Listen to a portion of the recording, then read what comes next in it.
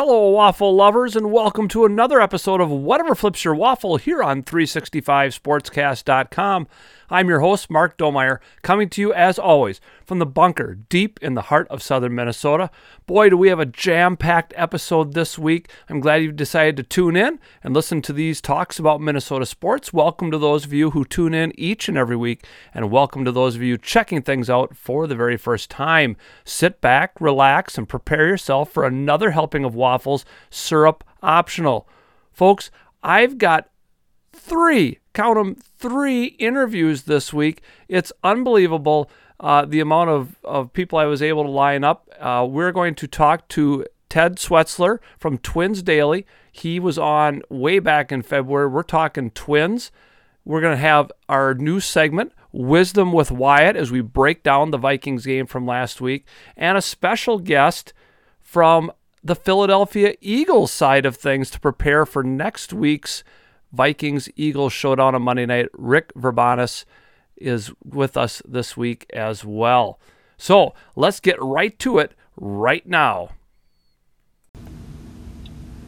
Joining the program once again this week, Ted Schwertzler is with us from Twins Daily. For longtime listeners, Ted, it's been so long. Back in February, I think you were on the show talking Twins in the preseason and everything, and here we are almost at the end of the season, but I'm glad you could join us back on Whatever Flips Your Waffle. Absolutely. Thanks for having me. Yeah. The Twins are a little distressing these days, but we want to kind of look to the future here and say, all right, we got some good names coming through the minor league system, I think, and what, if we start at like AAA, and we've used a lot of these guys this year, but what are some names that Twins fans can look forward to hearing from, maybe even as soon as next year, that's down in St. Paul? Yeah, it's nice, obviously. I don't remember if we talked about that back in the winter or not, but it's fun that the Twins are now connected with the Saints, who are just across town. There's been a handful of guys that have came up, obviously, already this year. Louis Varland was probably the biggest excitement, having really developed as a hometown kid, coming from AA and then making a short stop at AAA. But I think probably the biggest name on the other side of the ball is going to be Matt Wallner. He's had a great year. He had a great year at AA. He was a guy that probably came up in trade discussions throughout the deadline period. He's made a ton of strides to really elevate his game. He's always been a big power hitter. He played pitcher and outfield for Southern Miss before the Twins drafted him. He might have one of the better arms in the entire system, even as a pitcher. But he has an absolute cannon in right field. He's not a great fielder, but he's definitely not like Brett Rooker or Josh Willingham or something like that out there. But his biggest bugaboo before this year, before even really last year, he started turning it around, was the immense power that comes with the big strikeouts. And he's really turned around the plate discipline, zone control. He's taken a lot of walks this year. He's still going to strike out plenty, but as we saw with Brett Rooker at AA and AAA, yeah, you can put up huge power numbers and whatnot, but if you're striking out at those levels, you're going to strike out even more at the major league level. And the Twins obviously don't want Matt Wallner to just be a Miguel Sano type. Just thinking that, yeah. Yeah, and the fact that he can draw walks is just a new aspect of his game that has really been a focal point for him. I know I talked with him, I think it was the week that he was promoted to AAA, and he had brought that up being such a focal point for him, but something he's so proud of being able to turn the corner. There's a lot of power guys that can hit the ball far and hit it hard, but that's really become something that's now expected of those types, is to also be able to get on base and swing at strikes. Right. I think, we're probably going to see Simeon Woods-Richardson in the rotation at some point next year. He's the pitcher that the Twins traded for when they flipped Jose Barrios to Toronto. Right. Yep. It was probably, at the time, he was seen as almost like an untouchable along with Austin Martin from that prospect pool, and the fact that they got both. Austin Martin has not been good this year at all, but the fact that they got both from Toronto was seen as such a huge get for the Twins, especially when they weren't choosing to re-sign or extend Barrios. So he's a guy that would look great in the rotation.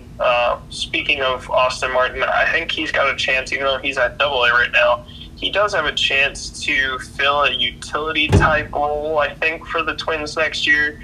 The biggest change that he's gone through is Minnesota trying to have him tap into power, and they've changed his swing a little bit. He never really hit for power at Vandy, and he hasn't hit for power at the pro level at all.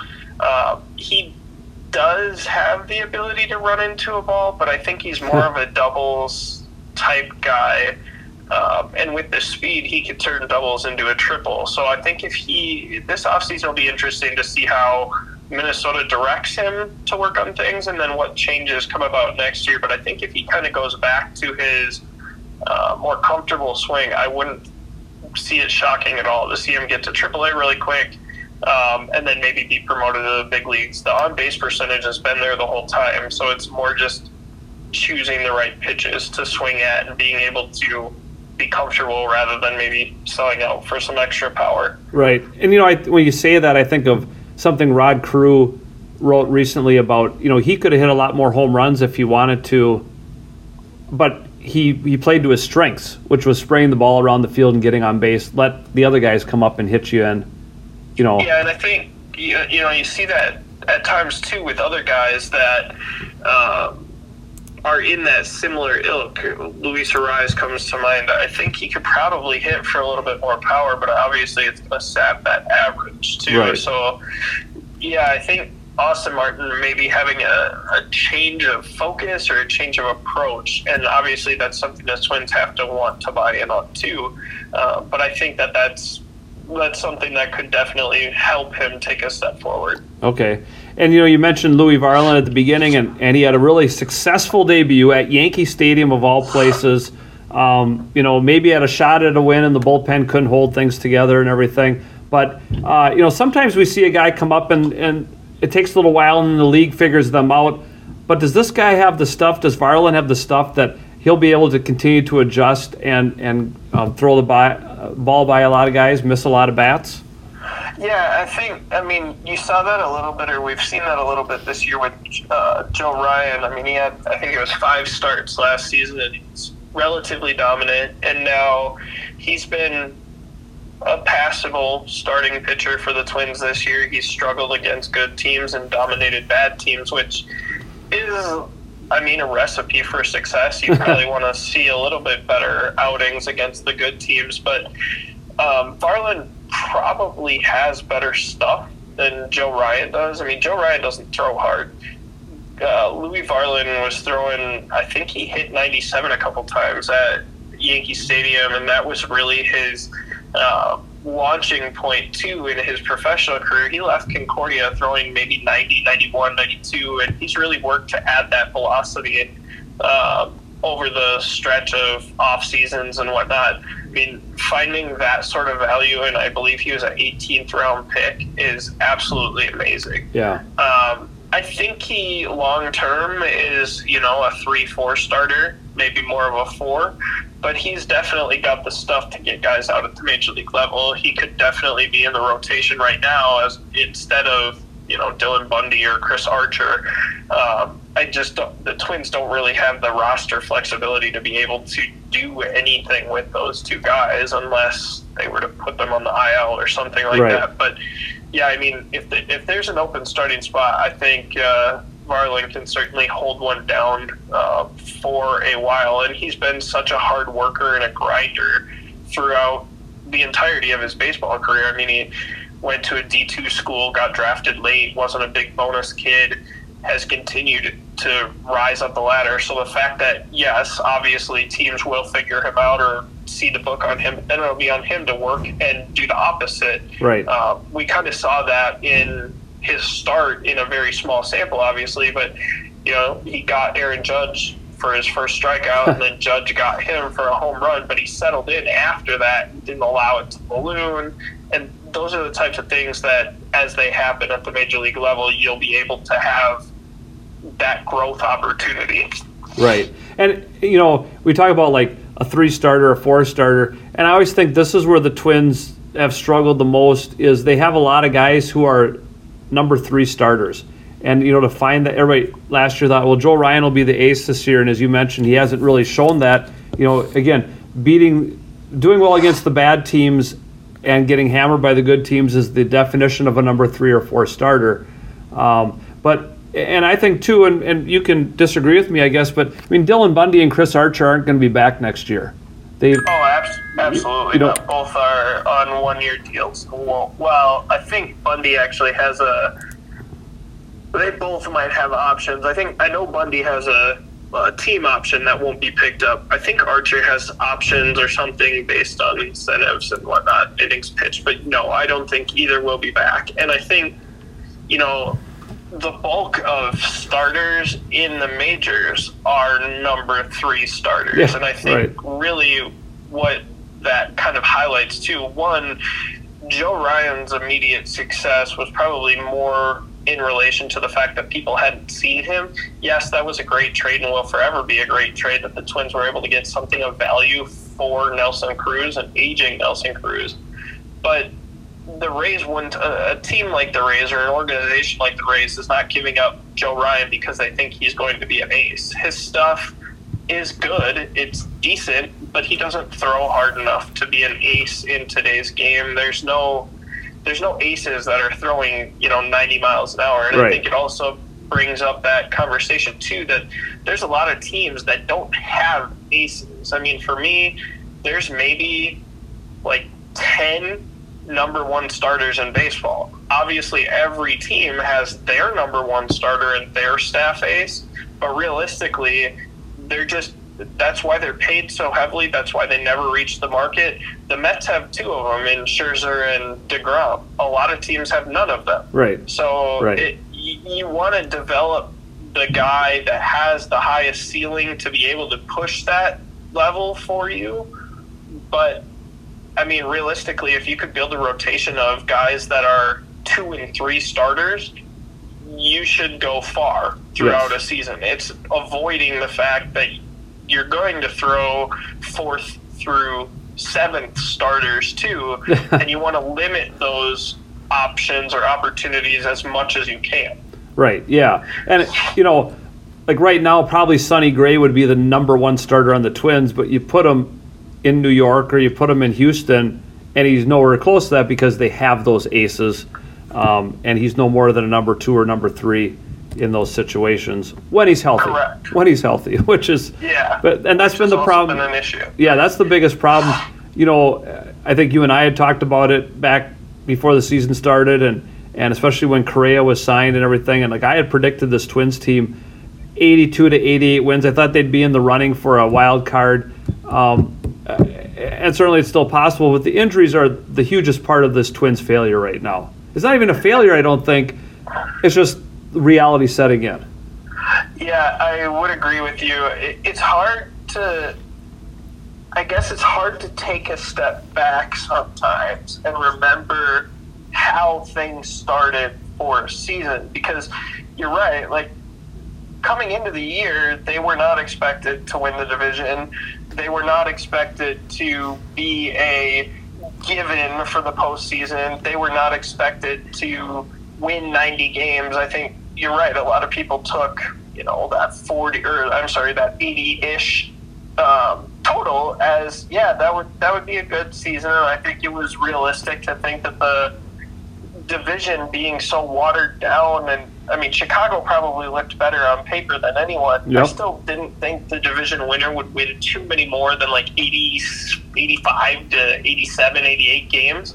There just wasn't a 90 win team in this division.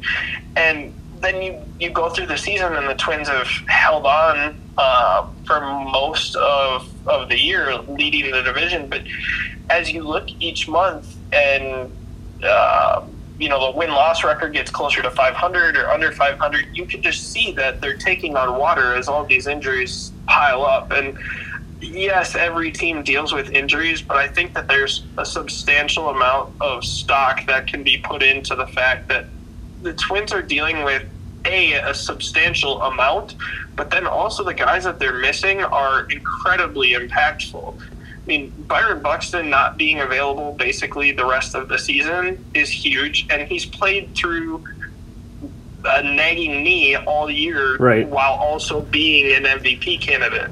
I mean, not having some of your best pitchers. You trade for Tyler Mahle, who, yeah, he had an arm issue with the Reds back in June, I think. But I mean, you don't know that that's going to flare back up. Right. Sonny Gria's missed time. Josh Winder, Bailey Ober, they've all missed time. Now you're missing Trevor Larnach, who would be huge in the lineup. Alex Kirilloff not coming back from the wrist injury and needing another surgery. Like, those things are all those guys outside of Mahle were expected to be in the lineup on a regular basis, and they just haven't been, and that's crushing to a team. And the fact that they've held serve this long is a testament in and of itself. Right. And I think, again, health is a big deal, but I think next year has always been their target anyway of 2023. Which is very weird to me. You're right. It's very weird to me, though. There's so many questions about, like, why, or will the front office be back, or will Baldelli be back? Like, I don't understand anyone coming into this year, from people I know in the front office and people that I've talked to around the team. None of them saw this as like a, hey, we have to go for it this year. Right, yeah. Signing Carlos Correa was not a go for it this year. They signed Carlos Correa because he fell in their lap. Yeah. They didn't have a shortstop. They were able to trade Josh Donaldson and save a bunch of money, and Correa thought, okay, now they have money to spend. Let's go and try and get a one-year deal there. And effectively, that's what he did. Right. There's no way he's not going to opt out. That doesn't mean he won't be back. I think that the Twins will offer him a longer-term deal at a lesser average annual value. I've heard some numbers from the front office as to where that will be. I don't think it's going to be in contention, but if he doesn't find a $300 million deal, I think he could come back to the Twins. Yeah, and I'd welcome him back. He hasn't had the year he wanted, but I think he provides a lot of intangibles to this team too. Absolutely, and he seems to like it here, and they'll have the money to spend. So it's not a crazy thought, but absolutely, they look at 2023 as much more of a window of competition for them than they did coming into this year. Jose Miranda's been one of the Twins' best players all season. He started at AAA. Yeah. He wasn't supposed to be a key cog in this team.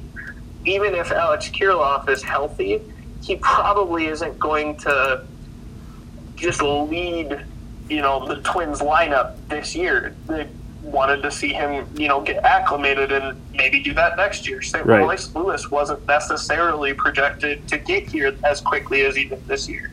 Now, obviously, he'll be coming off of another knee injury. Same with Larnach, though, too. Larnach wasn't probably going to be leaned on as much this year as he will be next year. Right. So, yeah, I think they see 2023 as a very big pivotal point, and there's no way ownership is going to now look at that being the roadmap coming into this year, see, okay, well, we were kind of in it and then we fell apart, now let's blow it up. That's not going to happen. No, you always hope to make the playoffs, of course, that's your goal. But yeah, and they showed, they went and made some deals at the trade deadline saying, hey, we are in it and we're going to try to go for it, and that hasn't necessarily worked to the way they expected either. But those guys outside of Fulmer are also back next year too, and even though Lopez hasn't been what we'd hoped he would be, you got another year with him, and absolutely, and there's a little more certainty in the bullpen, and again, he'll continue to develop, and we hope get better too. Absolutely, and they were very vocal about that as well at the deadline, that they had no interest in bringing in guys that were rentals. They were not going to be a player for a rental type acquisition, and yeah, Fulmer is that, but his cost was so little that Right. it didn't really matter. Yeah. But Lopez is under team control for 2 more years. Molly is here for a while. Like, those are huge additions for a team that this year they had Dylan Bundy and Chris Archer in their starting rotation to start the year. You're going to have Tyler Molly, Kenta Maeda, Sonny Gray, and Joe Ryan all already circled as locks for next year, and you didn't have that this year.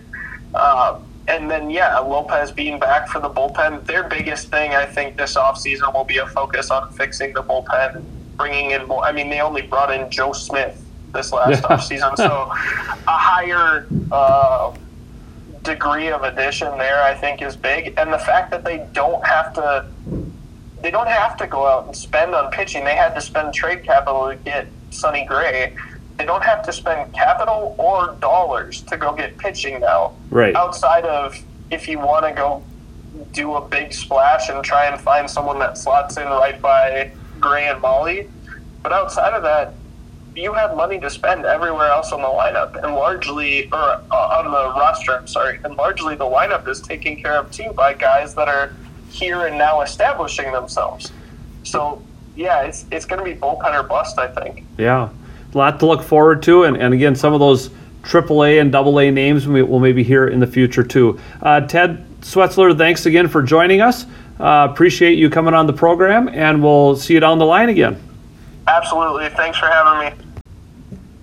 We're excited to introduce, as I've been hinting at the last couple of weeks here, Wisdom with Wyatt every week here on Whatever Flips Your Waffle. Wyatt Groskreutz back with us. We're talking Vikings. Can we be more excited, Wyatt? No, I mean, this is the most excited I've been for a season in a long time. As people have been saying, I am drinking the Vikings Kool-Aid right now. The purple Kool-Aid is out in force, beating the Packers. What was the most impressive part of the game yesterday to you? What stuck out in a game of a lot of superlatives? How good the offense looked. I loved just knew everything about it. Everything about the offense was great. They had a new play caller, obviously, in O'Connell, but the formations looked fresh. It looked modern. They finally looked like a modern offense. The last 8 years has been this 1980s, 1970s type offense where you run the ball 35, 40 times a game. Yeah. They went out and threw the ball very, very efficiently. They used their weapons to the best of ability, and they ran the ball too, but it complemented everything. It wasn't just we set up our defense. No, our offense is going to set up our defense. Right. And what impressed me right from the start, very first play on offense, you do play action.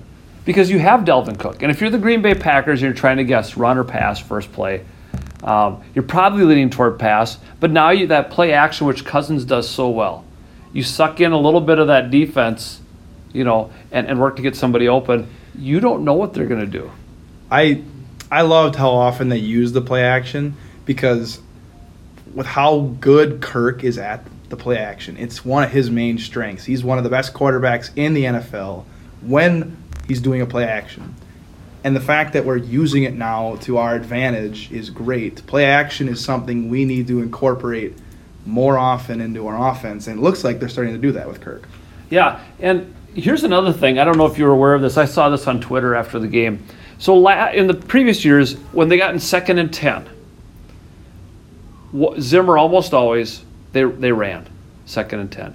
Yesterday, when they were at 2nd and 10, which was not often, they did something different every single time. There was no pattern to this. They ran, they did play action, they did shotgun, they did all these different things in 2nd and 10, and those little things kind of jump out at you with this new regime.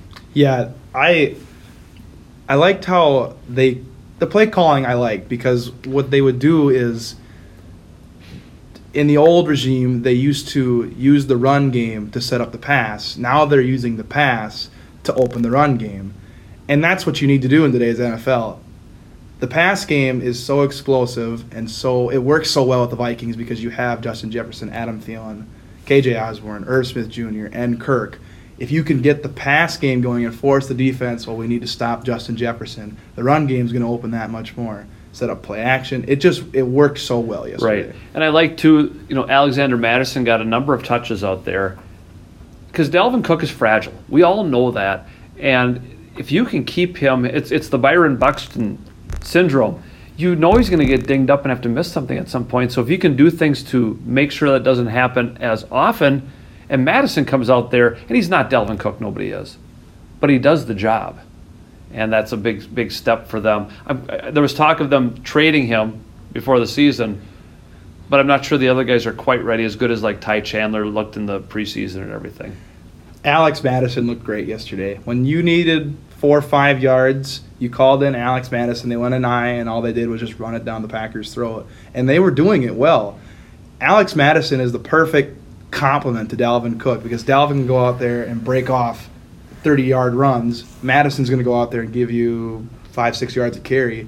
He's just a great power back to have. Yeah, and the Packers are supposed to have this vaunted defense. It didn't look like it yesterday. There was confusion. There was a lot of pointing fingers and name calling after the game on the Packers. Like, well, I wanted to do this. I wanted to cover Justin Jefferson, but it wasn't the game plan. They looked like a team in disarray right from the start. It looked like they didn't know what to do, honestly. Like you said, there was so much confusion out there for the Packers that it looked like they weren't even prepared to play that game. Yeah. Their defense, everyone's been talking about this offseason, it doesn't matter that Devontae Adams is gone. Their defense is going to come out and carry this team. They're going to be a top 5 unit. They looked awful yesterday. They couldn't stop the run. Their corners were confused. And their corners are supposed to be the main highlight of that defense. Right. And they couldn't do anything. Yeah. Listen, Justin Jefferson, somebody's got to cover him. It's that simple. It's kind of like saying we're going to leave LeBron James open on an NBA court, or we're going to throw fastballs down the middle to Aaron Judge on a baseball field. You can't leave Justin Jefferson alone ever. Yeah. It looked like, honestly, just a lot of miscommunication and almost just unprepared. I don't want to say bad coaching because they have really good coaches, but it just looked like they didn't really know what to expect, or they just were not prepared. And I don't know. I really don't know. And the Packers had to come. It's not like they could come in and say, "Oh well, this team was so bad last year," because they weren't so bad last year. And in fact, under Mike Zimmer, if you give him credit for things, he had his teams ready to play against the Packers every year. Period. I mean, Aaron Rodgers' record against Mike Zimmer teams is not great, not spectacular. And now Kevin O'Connell is 1-0 against Aaron Rodgers too. And Rodgers looked like, again, it's Devontae Adams makes a big difference, but he looked frustrated with everything that was happening with that offense yesterday. Yeah, you could really see it with Rodgers. But that's on him, too. He's got all offseason to build chemistry with these new guys. He knew he did not have Devontae Adams since whenever they traded him. And it was on him. He's paid, $55 million a year to make this work, and he's not doing it. Now, it's only week 1. The Packers are usually not a great team in week 1. But what I saw yesterday, it looked like Rodgers, I don't know what he's going to do until he finally develops some of the chemistry with some of these guys. And the problem here, and again, I don't feel bad for the Packers ever. In previous years when they lose their first game poorly, like against New Orleans, against Tampa and stuff, but that's not a division game. Because now, if it's close late in the season and the Vikings go to Lambeau and lose, well, then we're even up. You don't have a tiebreaker in that scenario. And I think, too, maybe Rodgers is too busy making State Farm commercials and stuff like that when he, like you say, here you have these 2 rookie receivers. You should be working with them. And listen, I thought the Vikings defense played out of their minds yesterday. You had to know that Zadarius Smith was going to pin the ears back and go after Favre. My goodness, I'm getting old. Aaron Rodgers, and he did. And the pressure they put on there, that's what's been missing from the Vikings defense in recent years. Yeah. Almost every phase of the defense looked really good. I thought the pass rush was probably the best I've seen in a long time. Zadarius Smith and Danielle Hunter are so good at what they do. We stopped the run really well. We played the pass. There was a couple sacks that were coverage sacks. Yep. He had 4 or 5 seconds to throw, and we had such good coverage that we got to him. And usually Rodgers is good about just getting rid of the ball in those situations, but I think when they fell behind, when he threw that interception later in the game, just kind of throws it downfield kind of a thing, that's that frustration that's what that pass rush does. You could tell he was like you said, frustrating, and he was more urgent with throwing the ball, and he was really forcing things that should not have been done. And then later in the game, he started to dump it off a lot more, but yeah, he looked frustrated. And there, the Vikings defense was going to be the bend but don't break scenario. Go ahead, we have a 2-score lead on you. We'll see what happens. The 4th and goal stop. I was amazed. I said to my wife as we were sitting there, I said, I hate the play call by the Packers of just run it up the middle, because I feel like in those situations, if everything has to go completely right, whereas if you roll your quarterback out and you give him options, there's a lot of things that can happen. And as good as Dylan is as a runner and as hard-nosed, I think the Vikings defense sniffed that one out, that said there's no way that they're all this spread formation and stuff. But that was right there, was that turning point of, and then to drive down and at least get a field goal out of that, that was the biggest turning point in the game. Last year, that's something you don't see out of the Vikings offense. They probably run it 3 times and then punt because they got to stop. I mean, that offense yesterday, they took risks. They did things to, when the defense would make a stop, they'd take advantage of it. Last year, we didn't see that very often. Yeah. And when our defense made plays, it just looked better overall. The corners, they played well. The corners, I was so impressed with how well they were covering for these coverage sacks. Now, granted, their wide receivers are not the best. No. But you're playing Aaron Rodgers, and usually he makes everyone look great. Yeah. So, yes, I was very impressed with everything. The kicking game, too, Greg Joseph hits a career-long field goal. I mean, that was just solid. Punting was good out of the rookie. Those things, that's what lost them games last year. Sometimes was the special teams and the lack of execution there. Special teams will win you and lose you football games. And yes. We know that as well as anyone as Vikings fans. Yep. So, quickly, to finish up here, at Philadelphia Monday night, very different look of a quarterback and everything else. Can the Vikings go 2-0? I see a close game on Monday night. I don't think this is I think Philadelphia's in the driver's seat in the NFC East, especially with the injury to Dak Prescott of the Cowboys. It's going to be a really tough one. Philadelphia, first off, is a hard place to play. They're a really good team, really hard city to play in. I think they have a great shot to go in there and take a win, though. Okay. I think they're better than Philadelphia. I think Philly's defense is really good, but we played really well against the Packers' defense. Right. So it's really going to come down to how well the defense plays against Jalen Hurts and how well they play against A.J. Brown and Devonta Smith. Yeah. That offense is better than the Packers right now. Yes. Yep. So it's going to come down to how well our defense plays. Sounds good. Wisdom with Wyatt. We'll be back every week here on Whatever Flips Your Waffle, dissecting each and every Vikings game. We'll get to our final interview after this brief commercial break. There's enough bad news in the world. Where can you turn for some good news? The NRHEG Star Eagle, of course. Your area newspaper, the Star Eagle, focuses on the events and people that make our area a great place to live. The NRHEG Star Eagle, your good news newspaper. To subscribe or advertise, contact Eli at 507-463-8112 or email steagle@hickorytech.net. Remember, call Eli, email him, plus you get to read the Waffle Flippers column there each and every week. 507-463-8112 or steagle@hickorytech.net. I'm excited to introduce this next segment. I'm kind of wanting to find people that represent the other teams that the Vikings are playing. They can give a great perspective that, I don't necessarily have. So I have Rick Verbanis on. He is a big Philadelphia Eagles fan, and he's joining us next. If you look at the Vikings schedule and you say, hey, I'm a fill-in-the-blank fan and I don't know a lot about this team, and you think you might be able to fill this segment, please email me, waffleflipper22@gmail.com, or message me on Twitter @MrD1973. Joining the program this week, I've got Rick Verbanis. He is a Philadelphia Eagles fan, and since the Vikings will be playing the Eagles on Monday night, thought it'd be a good thing to bring him in. He can give us the perspective from Philadelphia and the Eagles side, and I can counter with the Vikings side. Rick also just in case you fit into this category like I do, is the host of a Captain America comic book fans podcast, which is fantastic. Great interviews, great coverage of Captain America. I like comic books as well, and so I was able to kind of meet him through there.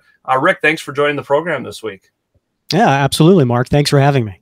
Yeah, so both our teams got off to a 1-0 start.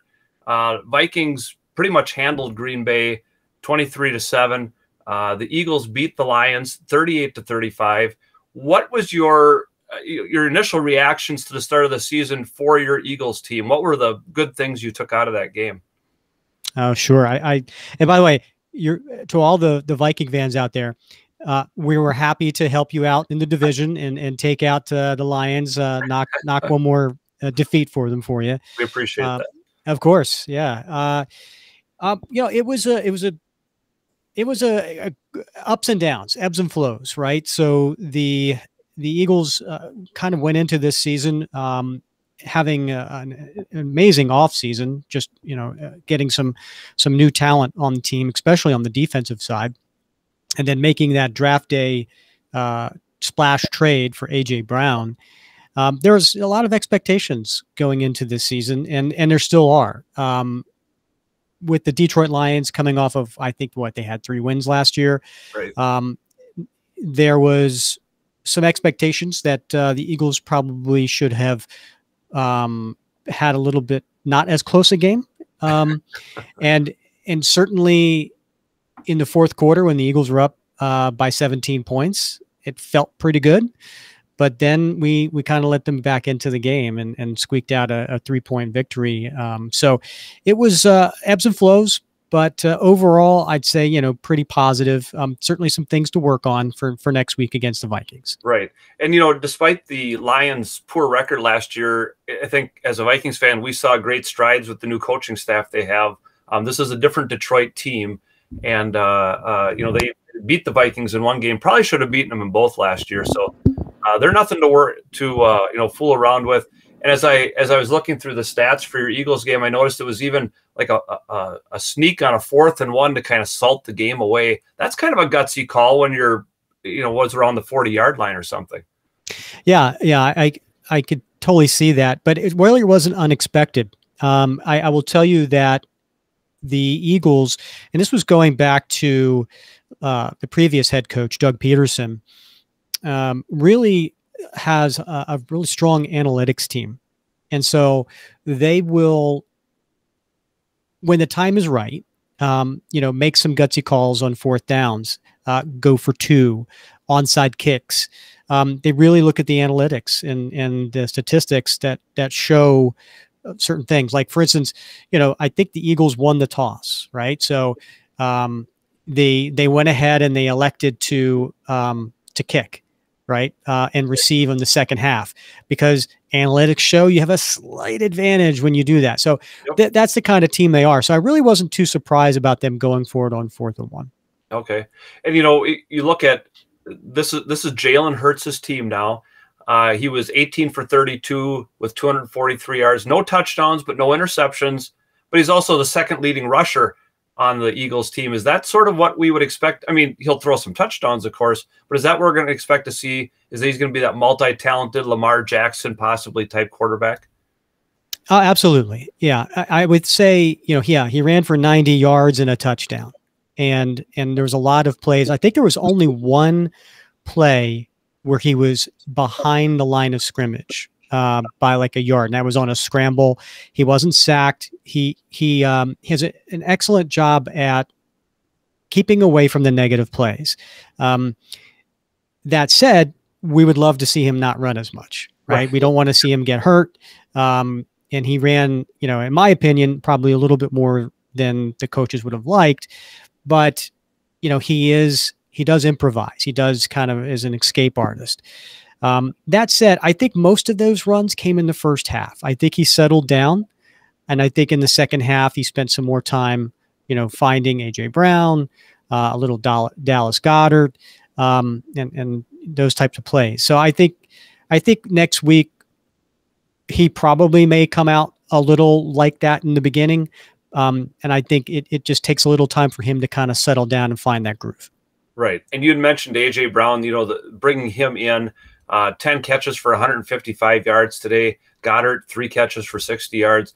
They have some weapons there. And even looking at the fact that 4 different Eagles scored on the ground, 4 different guys getting in. That's pretty impressive. You can put a lot of guys out there and feel pretty confident in what they can do. Now, defensively, certainly 35 points isn't something you want to give up any game, but to come out on top and win that way is still okay. But they're going to have to clean that up. The Minnesota Vikings are a better offensive team than the Detroit Lions. Yeah, no, absolutely. I mean, we don't want to give up 35 points.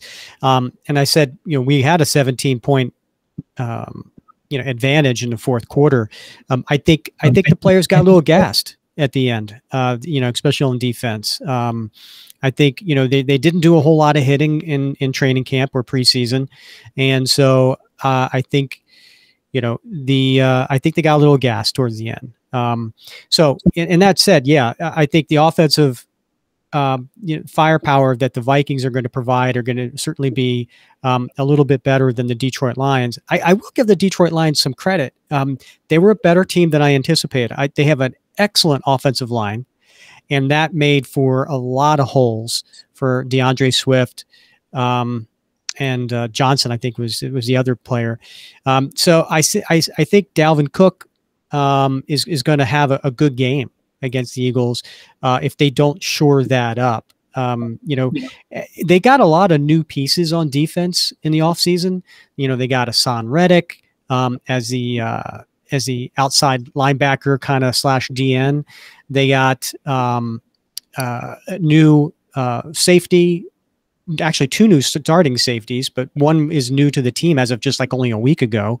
Then there's a new cornerback. There's a new linebacker. Like half the team on defense is new and they haven't played together before. So the Vikings might be getting the Eagles at a good time of the season. They still maybe need a little time to gel, but we'll see. Right. And it's always so hard early in the season. The Vikings too have switched up. They have a 3-4 defense this year, new defensive coordinator. Have brought in some new moving pieces. What impressed me today watching the Vikings, and I sort of expected this, Zadarius Smith came over from Green Bay, joined the Vikings defense, and he was after Aaron Rodgers all day long. Kind of a little bit of a revenge game. But here's the difference, and I think the Vikings have to make a big change for next week, is that Jalen Hurts and Aaron Rodgers are 2 completely different quarterbacks. What you get out of Aaron Rodgers. He did not have a good game today. His receivers did not have a good game today. And Hurts, though, as a mobile quarterback, it'll be interesting to see the adjustments that the Vikings make, because you have to play this completely differently next week. And that's where we might be a little bit susceptible to what Hurts can do with his legs. Yeah, that's a good point. They are completely different styles of quarterback for sure. And I would also say that, the Eagles wide receivers are better than the Green Bay Packers, because you mentioned A.J. Brown, but who was a silent person today was Devontae Smith, and he's a second-year player out of Alabama, former Heisman Trophy winner. He may be the target next week. Quez Watkins is an outside burner. He may also get some more targets next week. So you don't know who you're going to face, but I would say, our wide receivers and tight end are definitely probably better than the Green Bay Packers. So I think that will be a little tougher for you as well. Running game, Aaron Jones and AJ Dillon, they're a great tandem. You can't. As far as 2 running backs go, it's hard to beat them, although I think the Vikings certainly have 2 great ones as well. But, we'll see. You mentioned that the fact the Eagles had 4 different runners do a rushing touchdown, including the quarterback. So we have Miles Sanders, he's electrifying, when he's on the field. And he had a really good game today. Yeah. And you mentioned Jones and Dillon. And the Packers used A.J. Dillon a little bit more than they did Aaron Jones, to the detriment of my fantasy football team. But and Dillon's such a hard hitting. They're very different styles. Whereas when you look at Delvin Cook and Alexander Madison, they're pretty similar in the styles they do. Just that Cook has that that amazing athleticism and elusiveness. Justin Jefferson was impossible to stop today. But yeah, the Packers receivers got 2 rookies out there, and Christian Watson dropped the first pass that was thrown to him, and he might have scored a touchdown on it. So that's a different setting too. But Monday night in Philadelphia, it's going to be raucous. It's going to be loud. Philly fans, as the Vikings fans remember, unfortunately, from the NFC Championship game when we played, they don't hold back, and I'm afraid that home field advantage. It's a tough one for me to call when I look ahead and say, gee, who am I? Because I started the season, I said the Vikings are going to be 1-1 after 2 weeks. I just don't know which team they're going to beat, which team they're going to lose to. I did not foresee really handling the Packers so well. But really have a chance. I don't think there's anybody. This is going to be a close game, I think, comes down the stretch. Sure. Yeah. And I would agree with that. I think it will be a close game. Possibly quite, a shootout. And we'll see, because I think Kirk Cousins, talk about fantasy, right? I think he's the redheaded stepchild of fantasy football. I think he doesn't get the respect he deserves. Everybody looks at his I guess a lot of people don't think he has a ceiling, but he has that amazing floor, right? Like you know what to expect out of him, and he's very consistent. You mentioned Justin Jefferson. I mean, that guy. Listen, as Eagle fans, we hate hearing the name Justin Jefferson because it's like, we picked Jalen Reagor, right? Yeah. Right before Justin Jefferson. And let me tell you, no Eagles fan will let, Howie Roseman, forget about that. Although, listen, we love AJ Brown and we think he's going to be a beast for us, for hopefully the next 4 years. But there's something to be said about, a young wide receiver on a rookie contract, like Justin Jefferson. But hey, you guys got Jalen Reagor now, and good luck with that. Yeah, well, and all he did today was return punts and nothing big. Most of the time, he had a fair catch. But you have to wonder if Kevin O'Connell might sneak a play or two in there for him and sort of a revenge factor. But I would guess if he steps foot on the field offensively, the Eagles defense will perk their ears up and be very aware of what could happen out there. So, and he probably will get a few boos. I would guess so. Yeah, it could be one of. I mean, Vikings fans hope it's one of those where maybe the system, maybe the coaching style just works for him. But it's hard for him to get on the field when you have Jefferson, Adam Thielen, KJ Osborne. Reagor is at best the 4th receiver on this team. Yeah. So. Yeah. And listen, I wish him the best. I think he's a good kid. I think he gets a little too much in his head. And so maybe, a change of scenery, will do him well. And I wish him well. I think he's got a lot of talent. Right. I just think he has made, he spent too much time on social media listening to the doubters, so yeah. I wish him the best though. Yeah. So your prediction, I'm going to put you on the spot here. What's it going to be next Monday night in Philadelphia? Well, Mark, this early in the season is anybody's guess, right? We don't know what our teams are yet, but I will say, I do think the Eagles squeak one out in a tight, high scoring game. I think the home field has a lot to do with that. I think, the Eagles crowd is going to be rocking. It's a Monday night. So, people are going to be ready to go. But I do see it being a high scoring game. I think, ultimately it'll come down probably to, who has the ball last. Yeah, I agree with you. I think we're going to see both scores in the 30s, just like the Eagles game today. And I'm leaning toward picking the Eagles as well. The Vikings were playing at home. That made a big difference.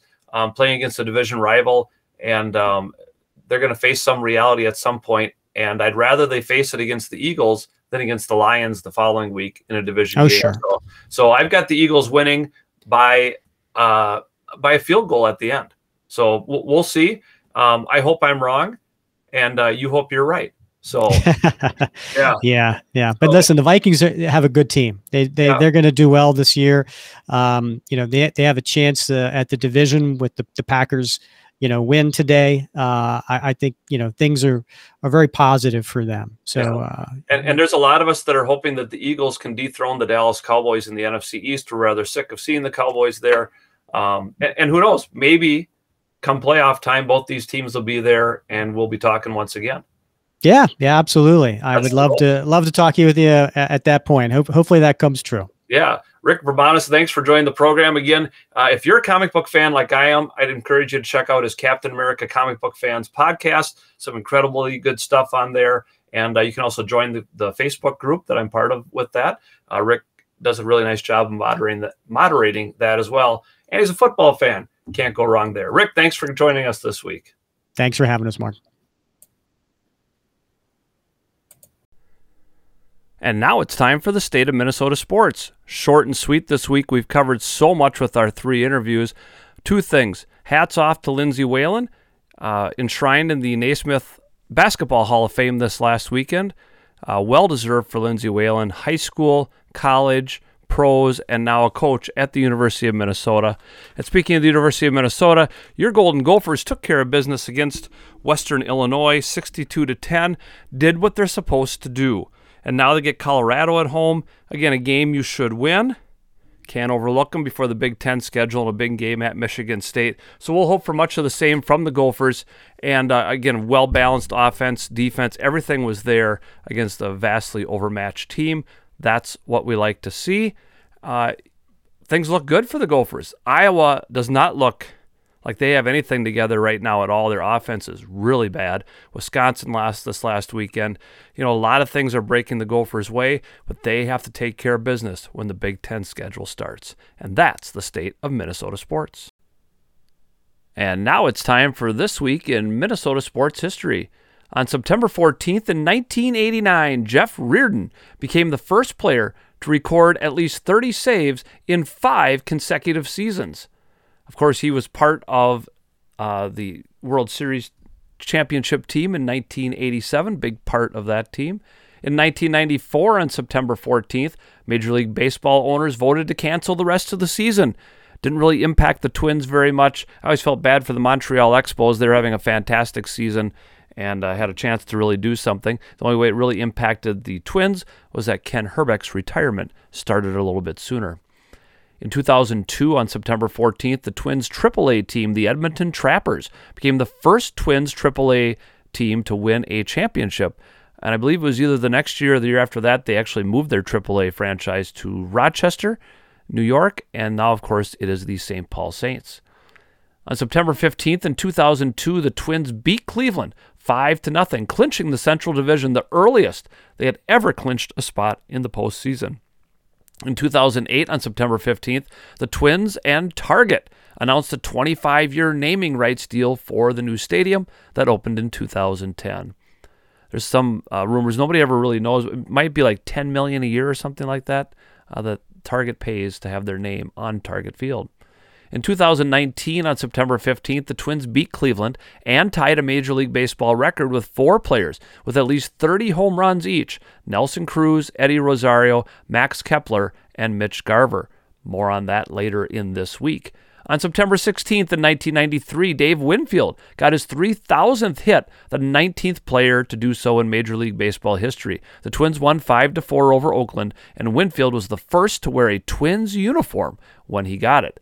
But then, 3 years later in 1996, on the same date, September 16th, Paul Molitor became the 21st player to reach 3,000 hits, the only to hit a triple to do so. The Twins lost in Kansas City in that game 6-5. On September 17th in 1961, the Vikings played their first ever game, beating the Chicago Bears 37-13. A huge upset with their very first game, and the Bears were considered pretty good. Fran Tarkenton came off the bench, became the first NFL quarterback to throw 4 touchdowns in his first game. In 1988, on September 17th, Jeff Reardon, him again, became the first pitcher to record 40 or more saves in both the American League and the National League. In 2011, on September 17th, the Twins honored broadcaster John Gordon as he prepared to retire after 25 years with the team. I remember being at that game. It was kind of a cold, rainy day. They were selling hot chocolate and chicken wild rice soup and stuff there, and I didn't even know that was going to be going on that day, but it was kind of nice to be at the stadium when that happened. In 2019, on September 17th, Miguel Sano hit home run number 30, setting a new Major League Baseball record for a team that they now had 5 players at that mark of 30 or more. The Twins beat the White Sox 9-8.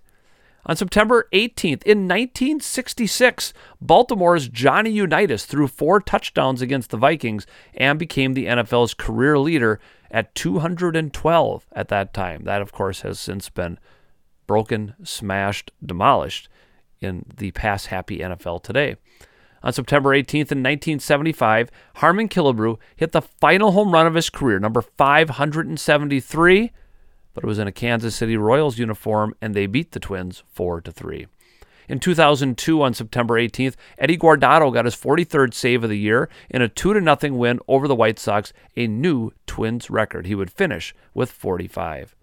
On September 19th in 1972, Cesar Tovar became the first Twin to hit for the cycle at home at Met Stadium in a 5-3 win over Texas. His last hit was a walk-off home run. In 2019, on September 19th, the Twins beat the Royals 8-5. Nelson Cruz had 2 home runs, his 7th multi-home run game that season, breaking Killebrew's team record of 6. On September 20th in 1981, Gary Gaetti made his Major League Baseball debut with a home run in his first at-bat off Charlie Huff. The Twins lost to the Rangers 4-3. In 2004, on September 20th, the Twins clinched their 3rd consecutive Central Division title by beating the White Sox 8-2 on the road. And on September 20th in 2015, Rod Carew had a massive heart attack while playing golf and survived miraculously. When you read the story about it, it's unbelievable that he's still alive today. Ultimately, he needed a heart transplant, and he still raises money for heart health awareness to this day. For our local listeners in the New Richland, Heartland, Ellendale, Geneva area, this week in NRHEG Sports, on September 15th, volleyball is home against Triton. The football team will look to get back on track after an 0-2 start, September 16th at JWP in the Golden Brick game, up in that nice stadium they have in Janesville. September 17th, not a sporting event, but the Waseca Marching Classic, a great time to go up and watch the parade and all the fantastic bands that'll be marching there. September 19th, I should mention the Waseca Marching Classic is at noon. That's when the parade starts. September 19th, volleyball is at TCU. And then September 20th, the cross-country team at NRHEG hosts their home meet this season out at the golf course, and volleyball is at USC. Again, home games are streamed on the NFHS network. Invite you to tune in if you can't be at the game, and I will be providing play-by-play on those games. Well, that'll do it for another helping of waffles here at 365sportscast.com. I'm glad you decided to spend an hour here, and I hope you'll continue to tune in each week, Wednesday nights at 8 o'clock Eastern, 7 o'clock Central. If you can't catch the original broadcast, each week's episode replays every evening at that same time. Shows also archived to Spotify and YouTube. You can go check out all the previous episodes and some of the great interviews we've had. If you want to be part of the process and help chart the course of this ship, email me, waffleflipper22@gmail.com. Message me on Twitter at MrD1973. Maybe you're a fan of one of the opposing teams that the Vikings will play this year, and you think, hey, Rick Verbanis, that was pretty cool that he was on. I'd like to talk about my team when the Vikings play them. Certainly let me know, and we'll set something up. Next week, we'll dive back into the world of Minnesota sports. Will the Twins make any sort of a run to try to get back into things, or will they be done? How will the Vikings and Gophers be looking as they head into the next part of their schedule? I'll have some more guests to delve into all that and more. Thanks again for joining me. This is Mark Domeyer signing off with Syrup.